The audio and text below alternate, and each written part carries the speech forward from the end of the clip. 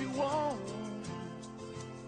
But if you try sometimes, well, you might find you get what you need. Good morning, and welcome to Visionaries. I'm John Lobel, your host, and you'll find us here on the Progressive Radio Network, online at prn.fm. Mondays at 10 a.m. And then, wow, we're totally global.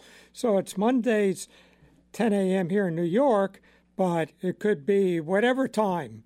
I remember once I was in Indonesia, and so I went to this, there was this little communications. We're on the island of Bali, on the other side of the island. So there wasn't, not the tourist side. So we went to this station, and there was a fence around it and generators and a tower. That's where I could make a phone call back to New York. And I'd call 9 o'clock at night, and it would be 9 in the morning in New York. So it was exactly halfway around the world. So on Visionaries, we talk about creativity in the arts, science, technology, culture, and spirituality. And you can catch our back shows, more about them later, online at visionaries.podbean, Podbean as in Nancy.com. So go back there. You can catch any of our back shows.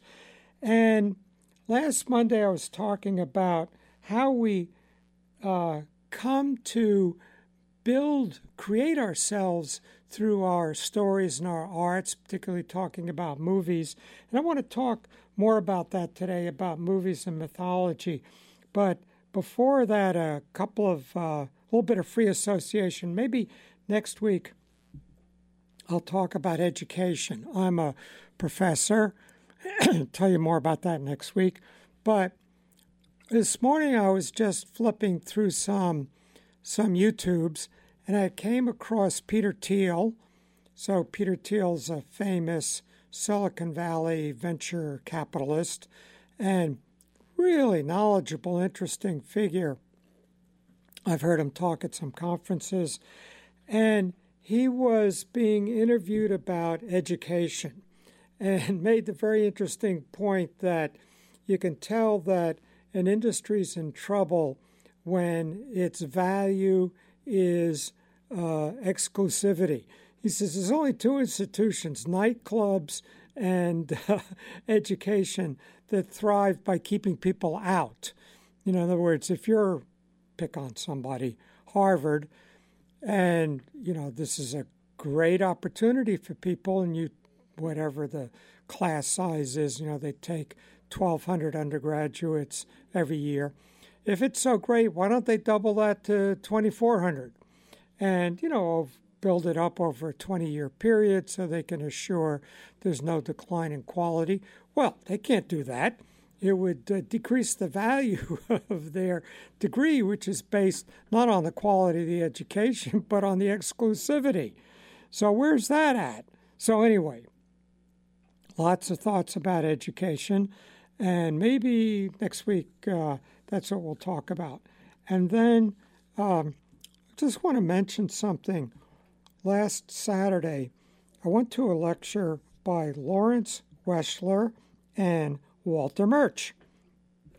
So if you know anything about film, Walter Murch is the most respected film sound person and editor. And he worked on the sound and or the editing of THX 1138, the Godfather movies, Apocalypse Now, The English Patient, Cold Mountain. Actually, Cold Mountain got its own book because Walter edited it on a Macintosh with, Final Cut Pro is the Mac editing software. And before that, you needed expensive, we're just beginning digital editing. And, before that, he used a razor blade and film, and then it became digital. And people used Avid, which required a $100,000 machine to plug into your computer.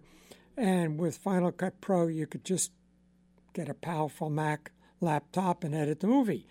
And that changed everything. Walter said, once again, I can have assistance. I can say, here, take this take your laptop, download this sequence, go in the other room, and see what you can do with it, which you couldn't do if you only had one Avid machine.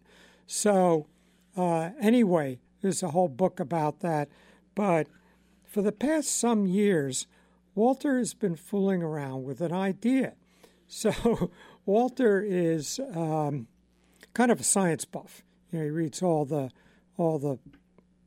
intelligent layperson books on science, and he started in reading The Sleepwalkers by Arthur Koestler, one of my favorites, because it's a great book.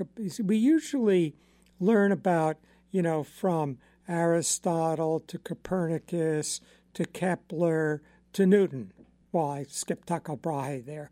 But there's this little sequence, and it's always presented in the same way about how they're struggling to get to what we know now. But what if you see it in terms of the world, the universe, as they understood it at that time for each of these figures? And in that book, Walter came across a footnote about a theory of the distribution of the orbits of the planets.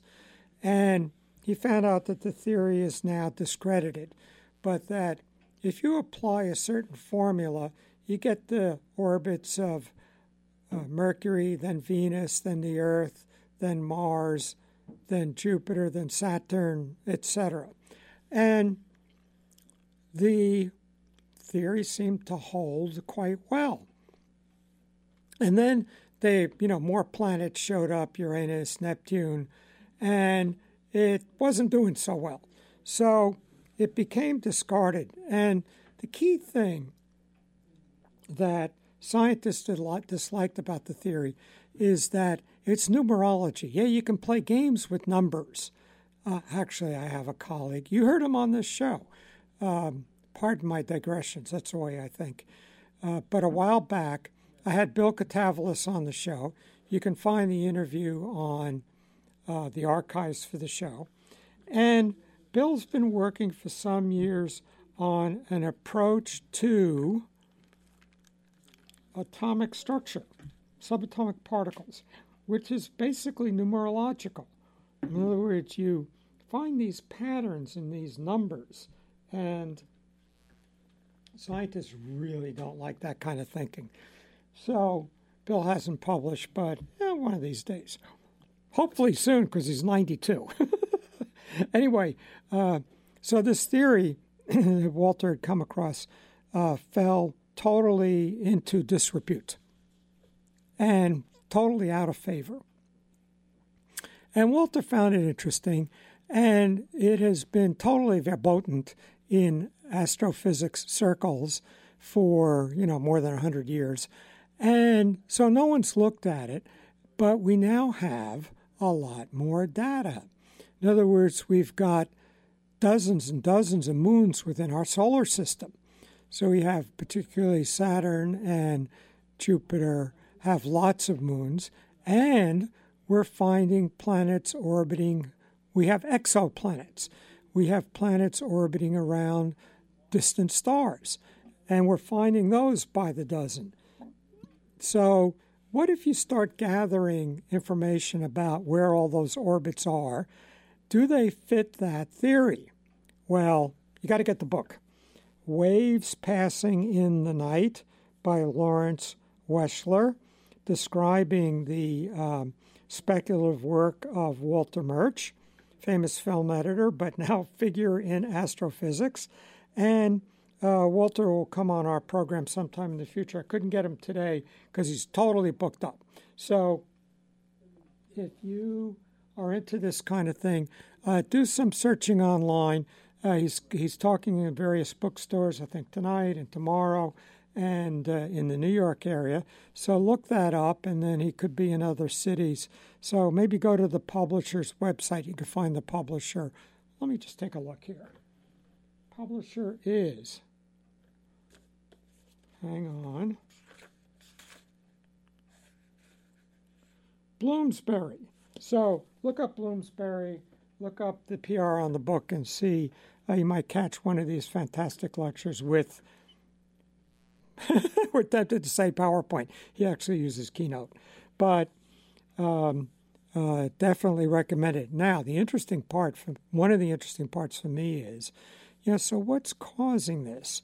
And, maybe it's some type of wave pattern interference in the gravitational fields that create what he describes as hills and valleys. And the orbits are more likely to be in the valleys than in the hills.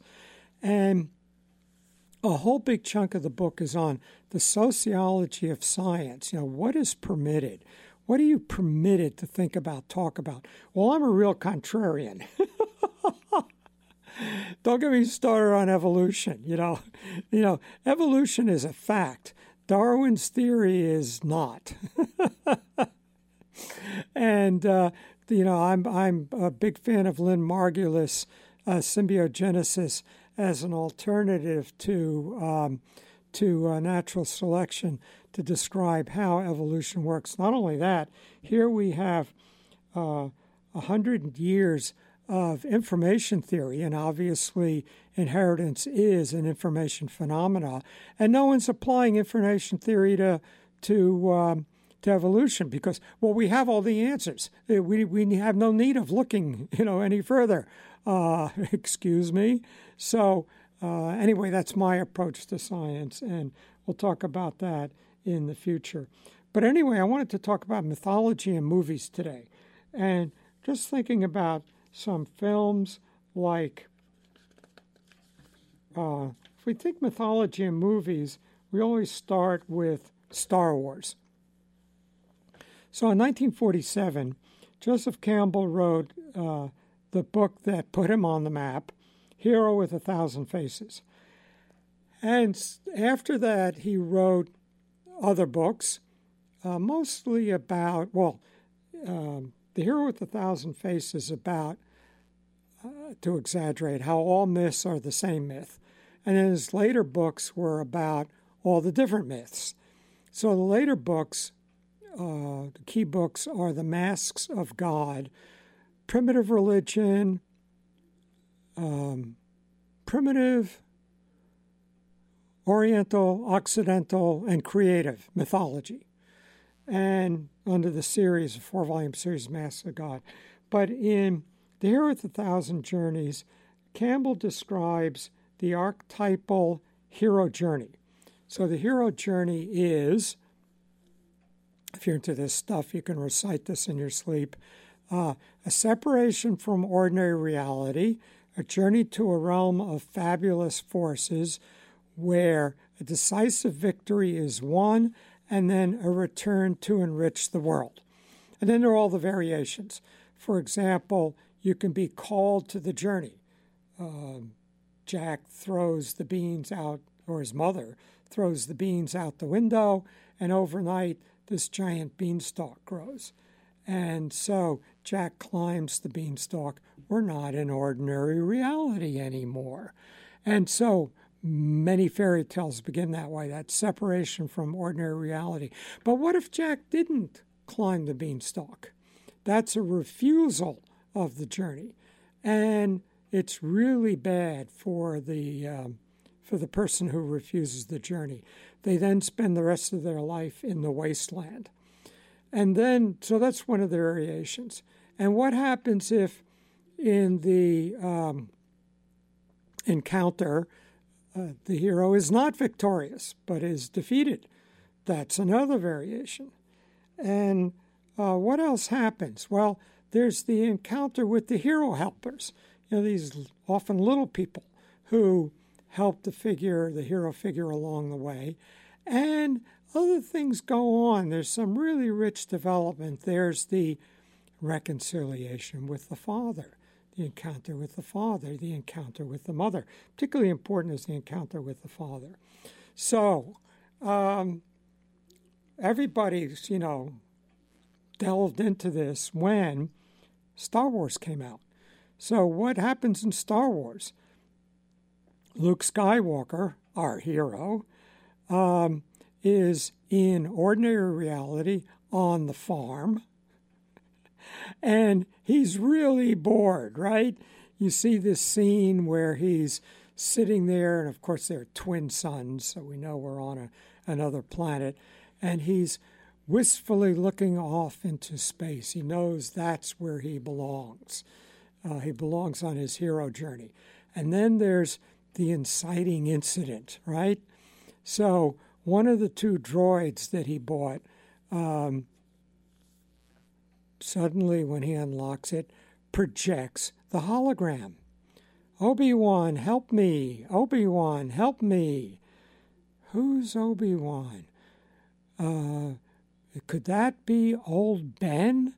You know, the old bearded figure out in the desert?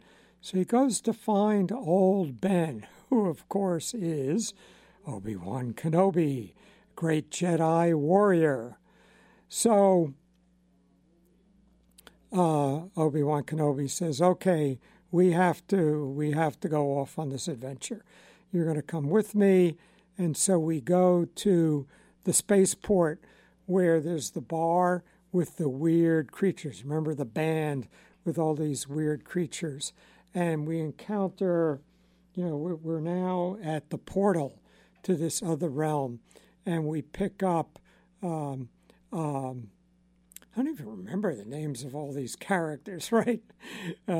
We pick up our adventurous space captain who takes us off to this realm of adventure.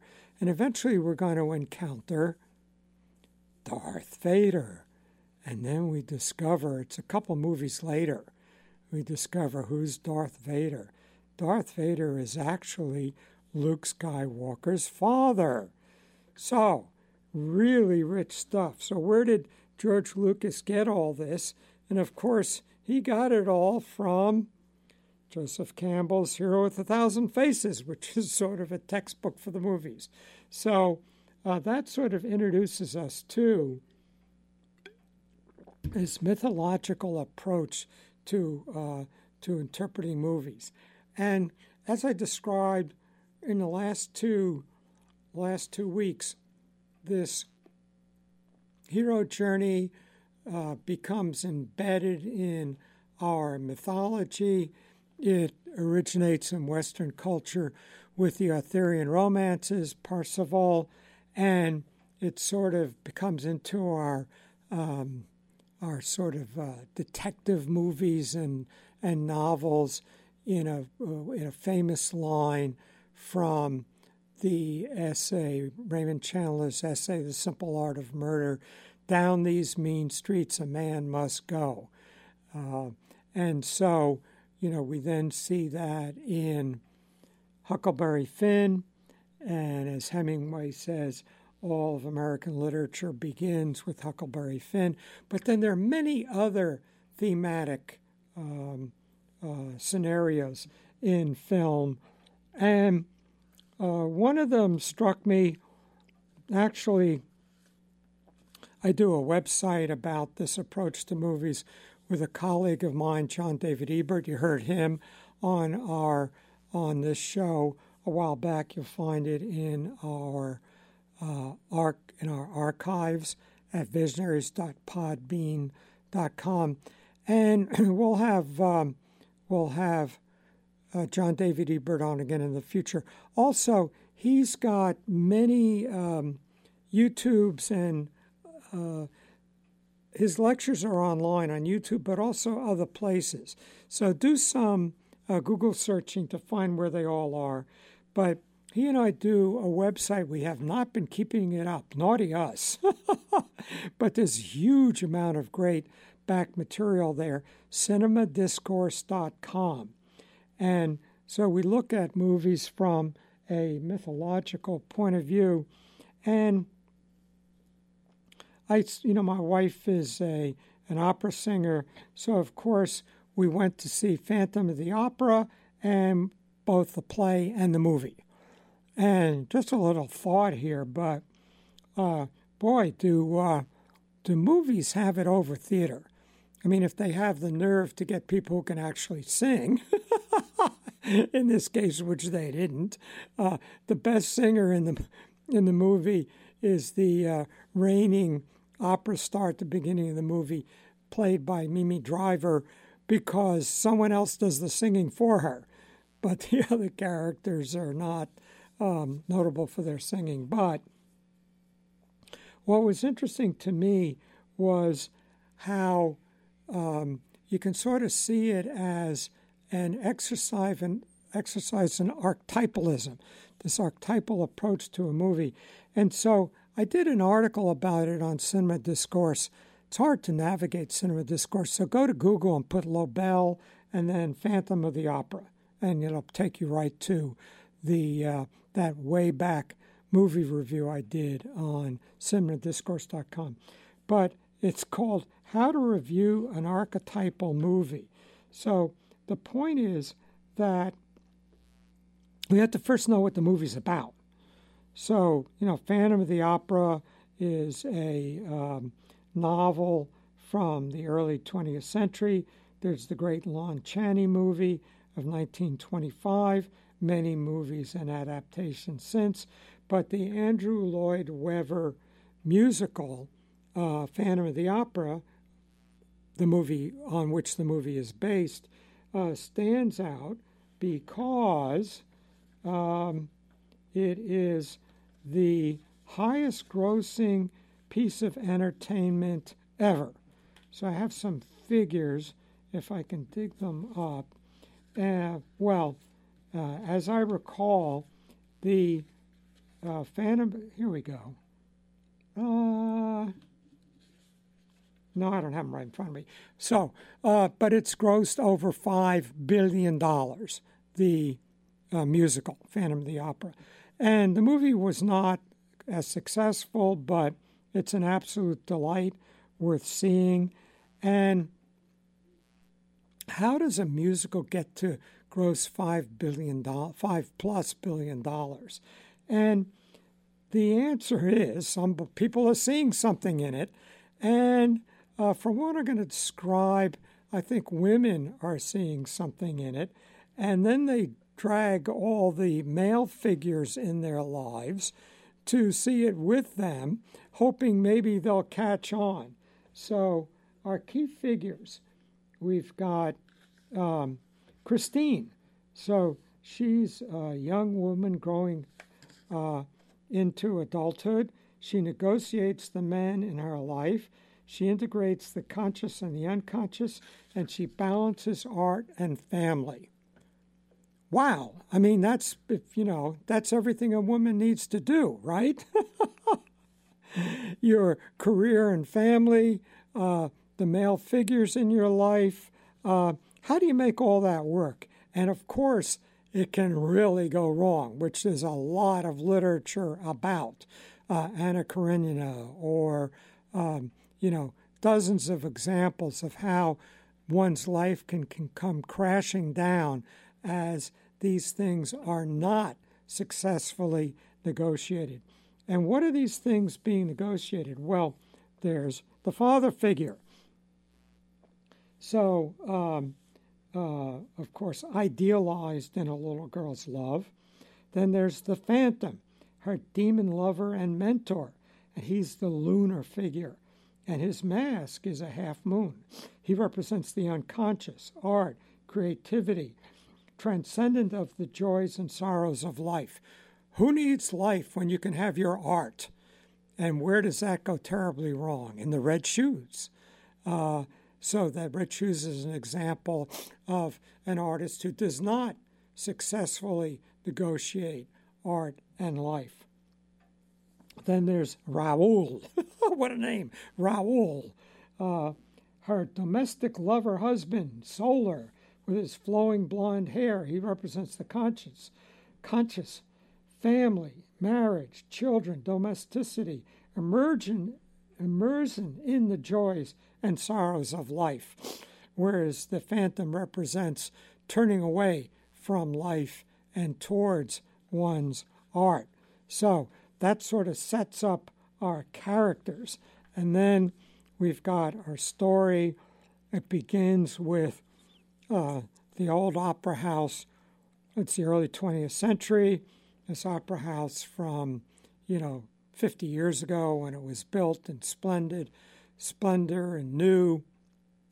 But now we're into the early 20th century. You can date it by the automobiles, right? So we're maybe around 1915, 1920. And the opera house is going to be torn down, and there's an auction. Today we wouldn't do that, right? Any old building, you want to hang on to it. But there's an auction, and the auction is of all the old sets and stuff, and this old man in a wheelchair comes, and that's Raoul, and back for the memories. And then we get this flashback, and the flash that gives us the date, 1870. So 1870, it's sort of based on the Paris Opera House, but it's not quite as big as that. The Paris Opera is huge. This is a little bit more to scale so we can handle it. And we open with, here are all our characters, and, we've got our opera star, we have our young ingenue, who's, someday going to be a star, and Raoul is this wealthy nobleman who, is financing things and wants to see this young star perform, and then the shadowy figure of the Phantom. And he haunts the opera, and we later get his backstory. He's somebody who was an abused boy from a circus. He runs away, and actually he's a heavy-duty figure. He doesn't just run away. He kills the person who had entrapped him in this circus and escapes to the basement of the opera, where the opera staff raise him, and he becomes the Phantom. He has a scarred face, so he wears a mask. And as a voice through the ventilating system, he has been mentoring, coaching, and encouraging Christine. And she thinks it's the ghost of her father. So now we have, all of these psychological dynamics of who these figures are, what they represent in Christina's unconscious, and we get who's going to, dominate and win her affection and win her soul. Is she going to become domesticated and a mother and have children? Is she going to serve her art and be a great opera singer? And Raoul wants her as his wife, and the Phantom wants her to be a great artist. And then we have all the conflict. And so, it's really explicit in its symbolism, where she, goes down to the Phantom's lair in the underground of the opera house, and that's the unconscious, and that's where art and creativity come from. And then she meets Raoul on the roof, and that's the consciousness and the solar conscious energy of this blonde solar figure.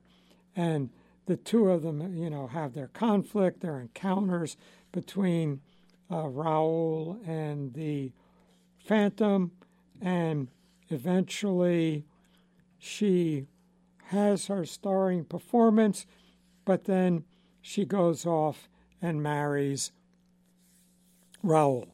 Now, what's the ultimate feel-good here is Raoul at the auction buys a little toy that had been the childhood toy of the Phantom that he had then given to Christine, and he brings it. He's a very old man. He's in a wheelchair. He's rich, so, he has a big limousine.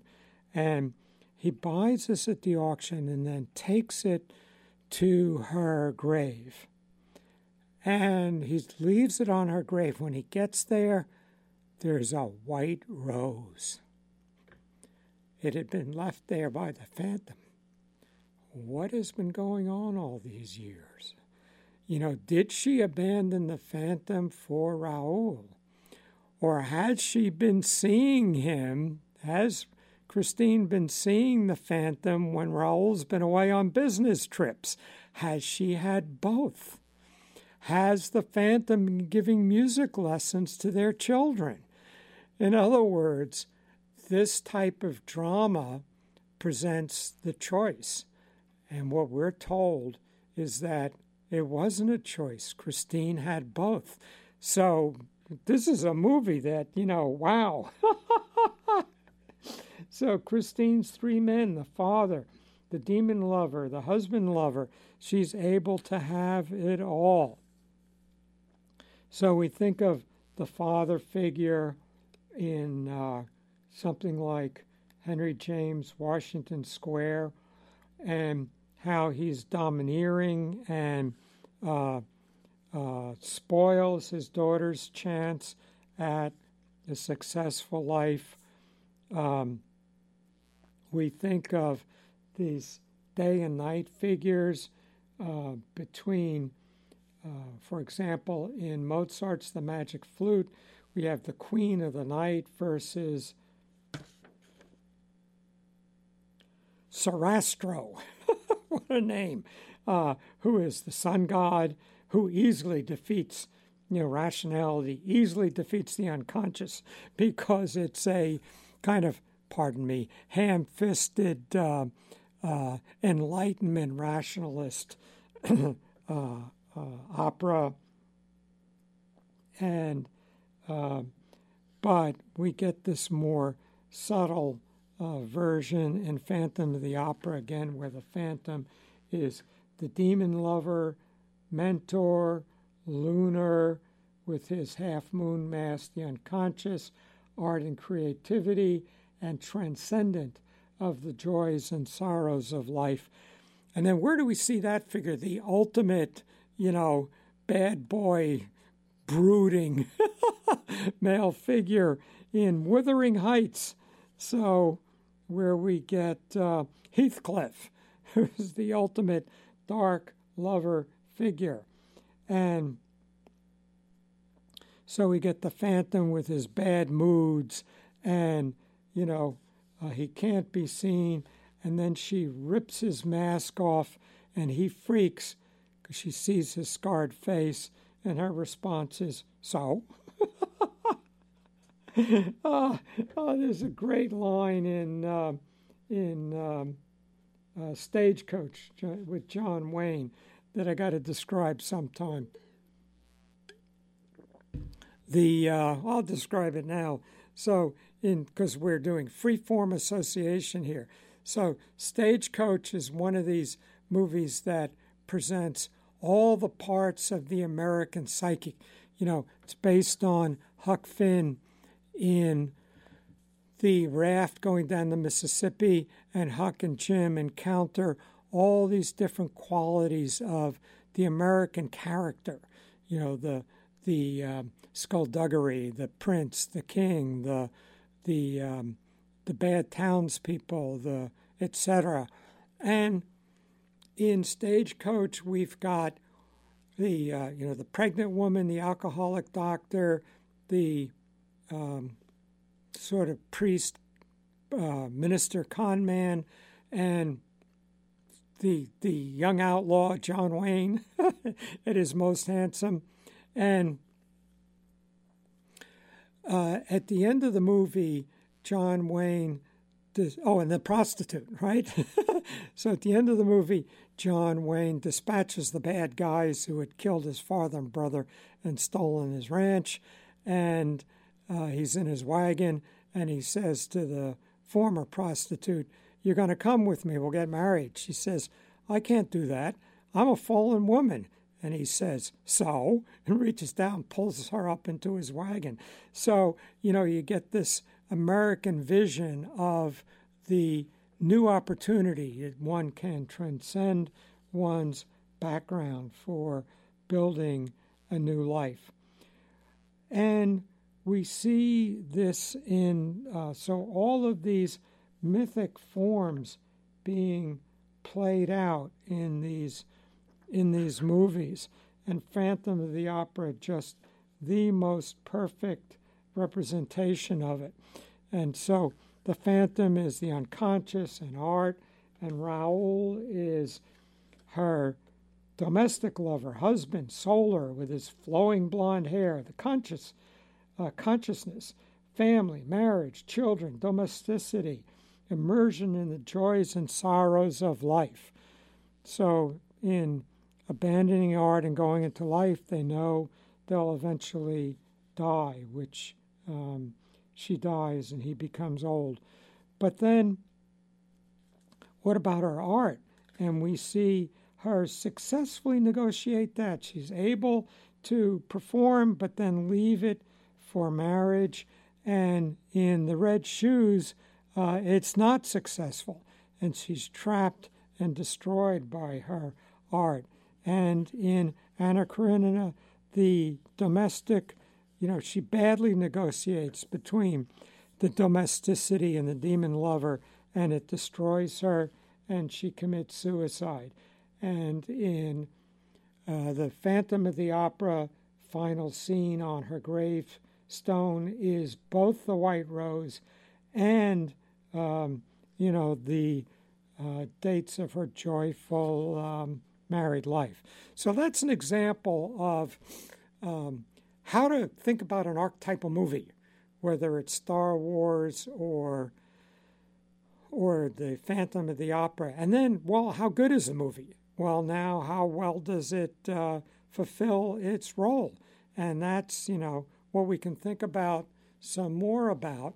So let's take a break, and then we'll look at some more archetypal visions of movies.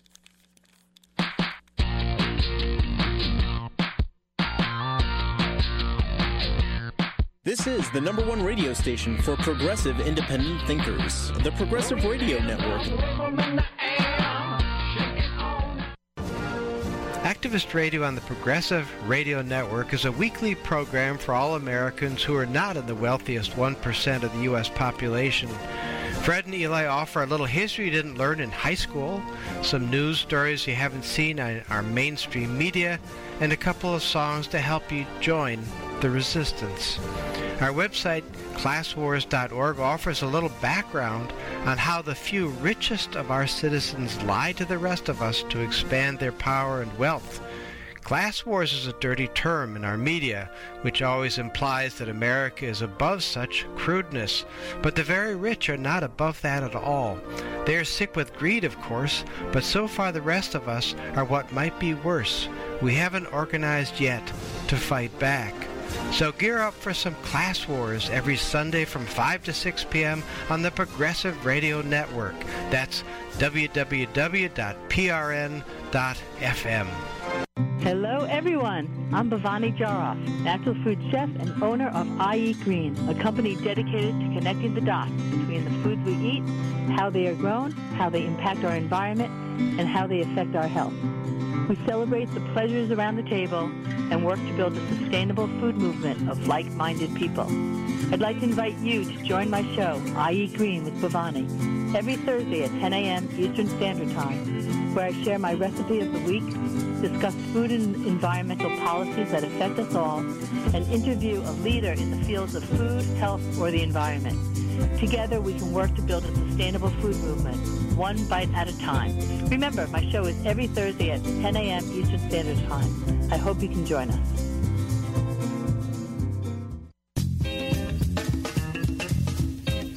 Stay tuned for more news you can use on PRN, the Progressive Radio Network.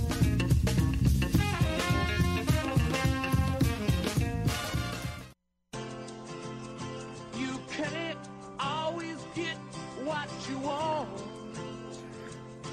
You can't always... We're back. This is John LaBelle. This is Visionaries. We're here at PRN.FM,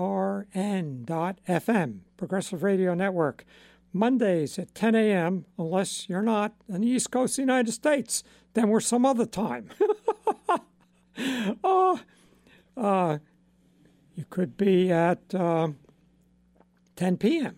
somewhere.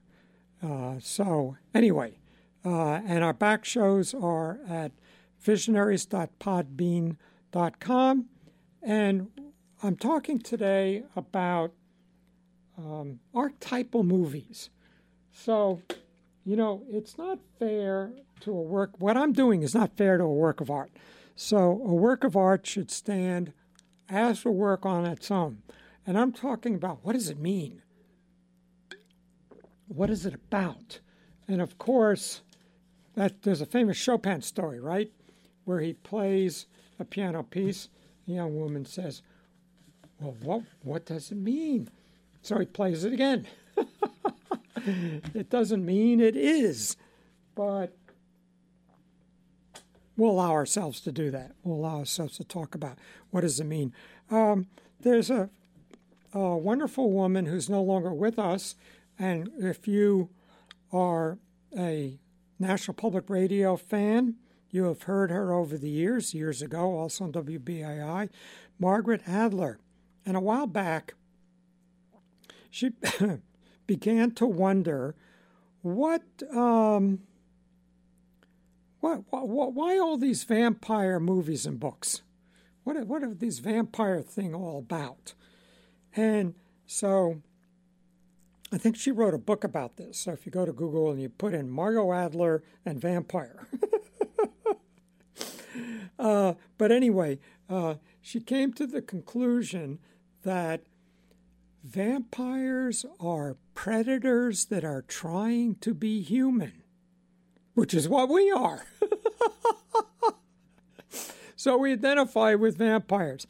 And, of course, we don't have too many vampires recently. We've got a lot more zombies. So what are zombies all about? Why all these zombie things? I think Walking Dead's coming back, right? I don't watch it. My wife keeps me informed. But I think she's seen them all. And then there's this French series. And so it was with subtitles, but I think you can get it, online. I forget the name of it, but there's now an American version in which the zombies are totally normal human beings. They're people who maybe died 10 years ago, and then they come back at the age they were when they died, and try to fit into the world the way it is 10 years later or 20 years later, whenever it is they're coming back. And so that's really interesting. I saw a couple of those, and definitely to be recommended. But in this vampire thing, one of the ways to think about it is, vampires are sort of like superhumans. They can be destroyed, but it's a lot more difficult. And is transhumanism bringing us that? Well, that's a whole topic. We had a show about that, transhumanism, with Natasha Vita Moore. So go look it up in our archive. We'll have her on again sometime. But if you think about it, we've already doubled our lifespan from, the time of the founding of the country or whatever. And what if in the next 100 years we double it again or triple it or quadruple it? And maybe that's doable. There's some creatures like sharks that don't age. A 50-year-old shark and a 200-year-old shark there's not much difference. And so then we get movies like Alien Resurrection. So there's Sigourney Weaver and all the Alien movies. But in Alien Resurrection, Sigourney Weaver, Ridley, is that her character, has alien DNA in her. And Winona Ryder is a robot. And though, there's all this carnage on the spaceship, and they're the only two survivors, and it lands on Earth. So they've made it back, and we've now introduced this robot, and the alien DNA is now in the human race. So what's that going to mean? So a lot to think about in terms of zombies and, the obvious thought is, how do we react to outsiders, people who are different? How do we experience ourselves, imagine ourselves, think we're being invaded? And if so, what does that mean? And so that's my guess, that why there's a remember in the 50s, all those movies, Them and Godzilla and The Thing, they were all a combination of a fear of nuclear weapons and a fear of communism, right? Invasion of the Body Snatchers, The Blob. Oh, what a movie. And who would have thought it would launch such a great career? But anyway, so, I try to light it. I like to think that way. How do we, like the Terminator movies? So the Terminators mean we are in fear of what our technology might do to us. And sometimes when I'm in a skeptical mood, I'll say, yeah, we're really worried about being attacked by our toasters. But then, we haven't seen them in New York yet, but there are cities where there are driverless cars tooling around. And of course, the point is, the driverless car could screw up, but you never saw an accident with a car with a driver. So obviously driverless cars are going to be hundreds of times safer. Obviously they will have accidents, but they're going to be hundreds of times safer than driver cars. But that's not the problem. The problem is, what's it going to do to our lives? And so I can read the newspaper or watch a movie on my tablet on the way to work. I don't think that's the big issue. The big issue is, of course, there's a lot of truck driver jobs and cab driver jobs are going to disappear, but that's not even it. What I think it's going to be is how it flows into every aspect of our lives. Your driverless car is going to know everything on your schedule for the next week and everything on everybody else's schedule, unless maybe half the people, half are on iPhones and half are on Android. But in any case, it's going to know what everybody's doing in order to plan the best route with the least traffic. But what's the other implication if everybody's car knows, or the computer's controlling all of them, knows all of our schedules? So something to think about. But anyway, so that's some of my thoughts about how to think about these movies, these Terminator movies, or the Alien movies, or the other way to think about the Alien movies is an attitude toward nature. We've kind of been cajoled into thinking that nature is kind and benign, right? I mean, the earth is just right. It's the exact proper distance from the sun so that it doesn't get too hot and it doesn't get too cold, and everything's in balance. And evil human beings, by emitting carbon dioxide, are screwing it up, and it's going to end civilization. Because if it wasn't for human beings, everything would be just precisely and properly balanced. I don't think so. Nature is pretty rough out there. Things like the point where we got hit by a planet the size of Mars and it ejected the moon. I mean, that was pretty rough. Like the surface of the earth was molten for maybe 1 million years. Not too much life survived through that. And then the meteor showers that melted the surface of the earth. So there have been these rough moments in planetary history. And then, we're told how stable the climate has been. Well, that's not what I learned in the 4th grade, because I grew up on Long Island. And the North Shore of Long Island is rocky, and the South Shore is sandy. Well, why is that? Because there was this glacier 10,000 years ago. That's not very long ago. There were a lot of people around 10,000 years ago.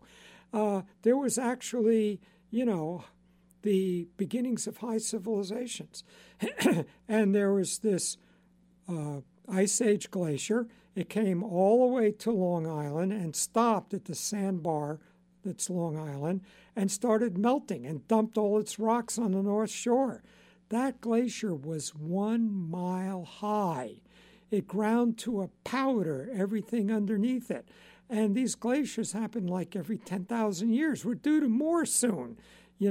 It's not like it's always nice and stable. So what does the alien tell us? That nature can be really nasty. You get these wasps that lay their eggs inside of living tarantulas.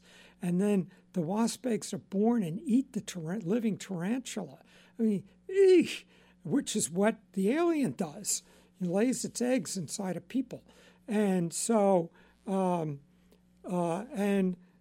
they sort of make the alien out to be nasty, but the wasps aren't nasty. That's just the way they work. Like some of us are vegetarians, others eat hamburgers. That's just, human beings are carnivores.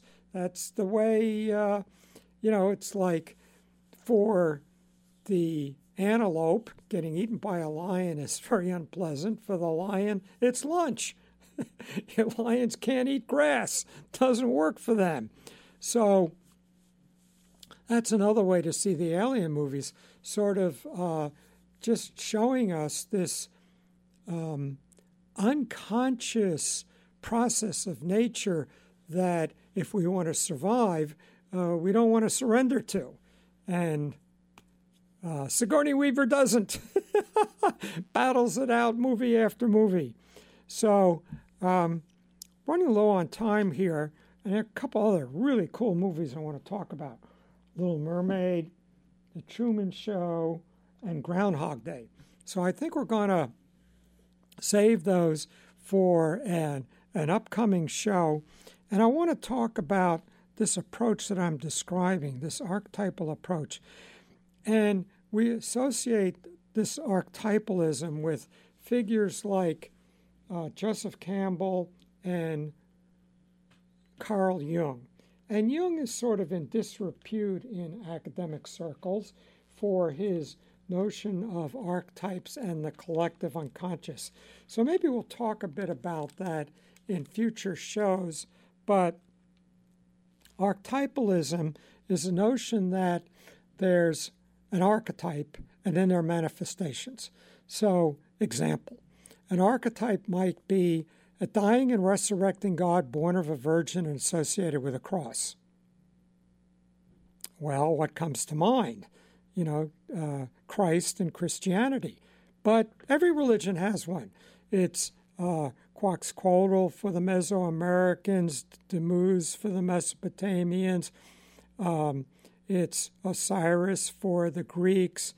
There's lots of dying and resurrecting gods born of a virgin associated with the cross. That's the archetype.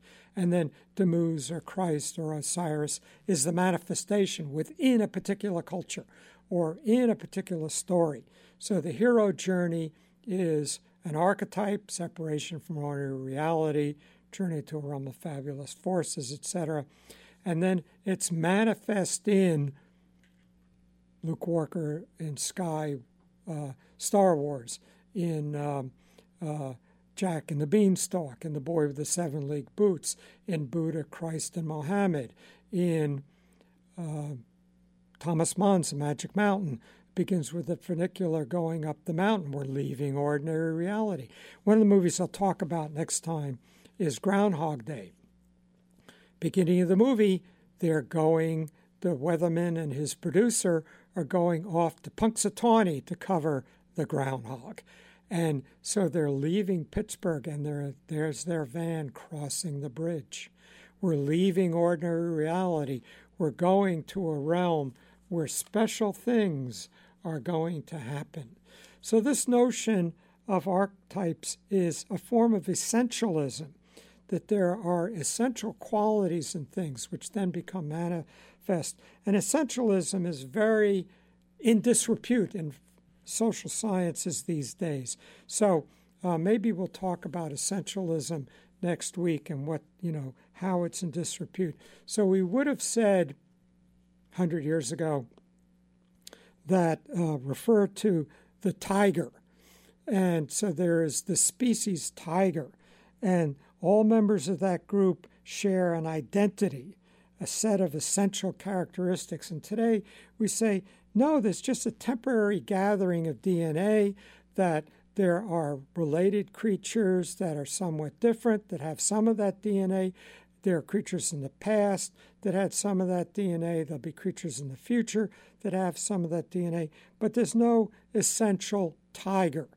Well, whether or not that's the case in science or the social sciences, it is the case in the arts.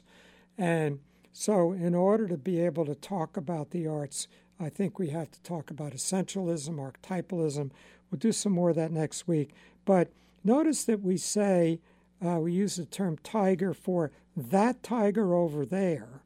But then we also use the term, the tiger is a dangerous animal.